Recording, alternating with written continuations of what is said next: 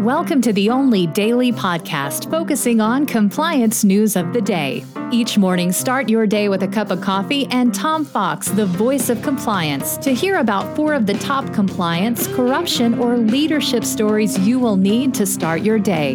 The Daily Compliance News is a production of the Compliance Podcast Network.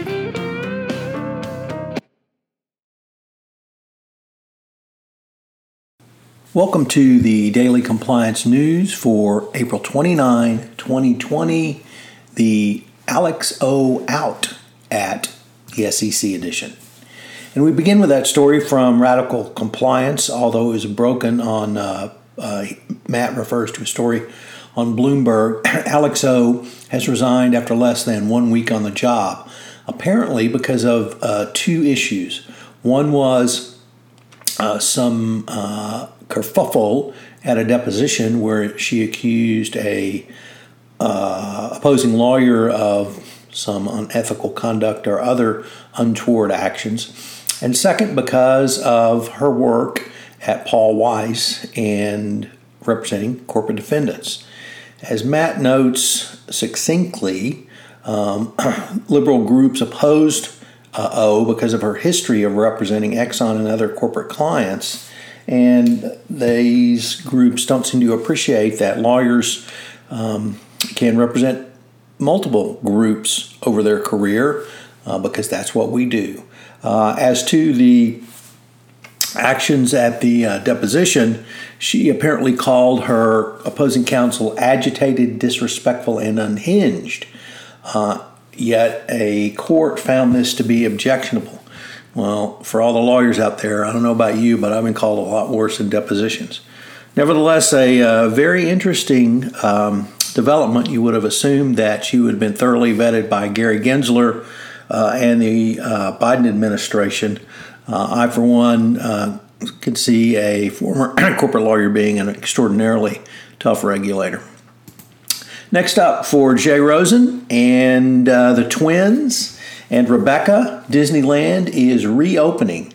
You have to be a California citizen to be able to get a ticket, and it will be limited capacity with masks, but the original Disney property is reopening, and I know that will be welcome news to many. So congratulations for Disneyland being reopening. Disney World, of course, being in Florida, has been open for almost a year now. From Bloomberg, the president gave a essentially State of the Union or State of the First 100 Days address last night in Congress, and one can only say, thank God Joe Biden is president now. He had a can-do attitude.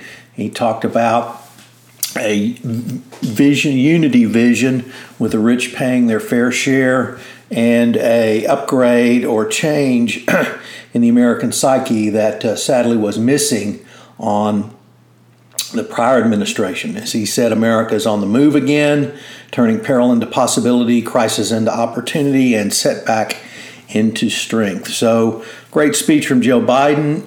His 100 days have been an incredibly fruitful time for America and to put us back on track against the foibles of the prior administration.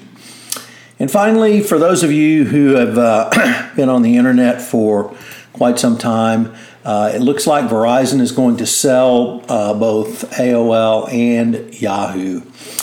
These were 2 of the original internet service providers way back when we had dial-up service, and I, for one, still have one of my original AOL accounts from the early 90s. So it's a sad end to businesses that couldn't seem to grow and change with the times, yet when they began were truly cutting edge. So a good lesson for all of us. The Daily Compliance News is a production of the Compliance Podcast Network and a proud member of C-Suite Radio. Thanks so much for listening. I hope you'll join me again tomorrow.